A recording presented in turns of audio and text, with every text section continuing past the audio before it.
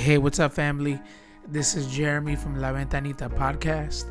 Today, I'm not joined by my regular co-host, Joshua Suh. And the reason why is because there's something big time happening this week, this Thursday.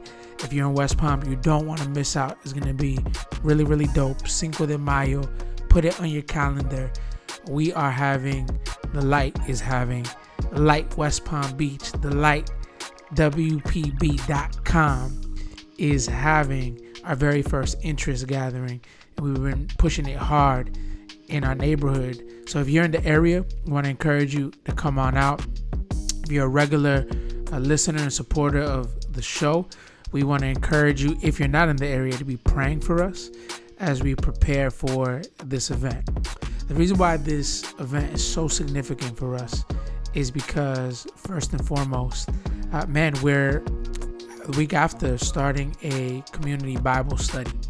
So we want to clue everybody in the community to who we are as a team. We also want to clue them into why God has called us to this specific community. And we want to encourage the community to be part of what God is doing through his local church, the Light. Also, this is really important to us because we're kind of phasing out of our initial stage of church planting in many ways. So when we first came, we did a lot of service projects in the neighborhood, got to know a ton of people, and we just dedicated to doing a prayer service on Wednesdays.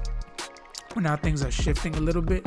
We believe it's time to really go public and really encourage people that we know that are exploring who God is and what he wants from their lives to join this Bible study if they're not connected to a local church. So we are excited about that. We're also a little stressed. That just comes with planning a new event.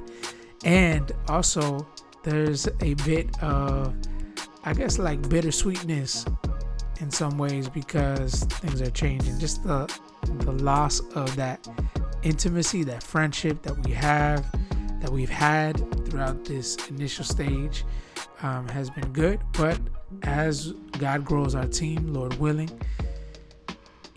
there's a sense where things aren't going to be the same. At least we're hoping it's not the same. But we cherish the moments that we've had in this initial stage so far. So if you're a regular supporter, we always want to thank you for listening to the show.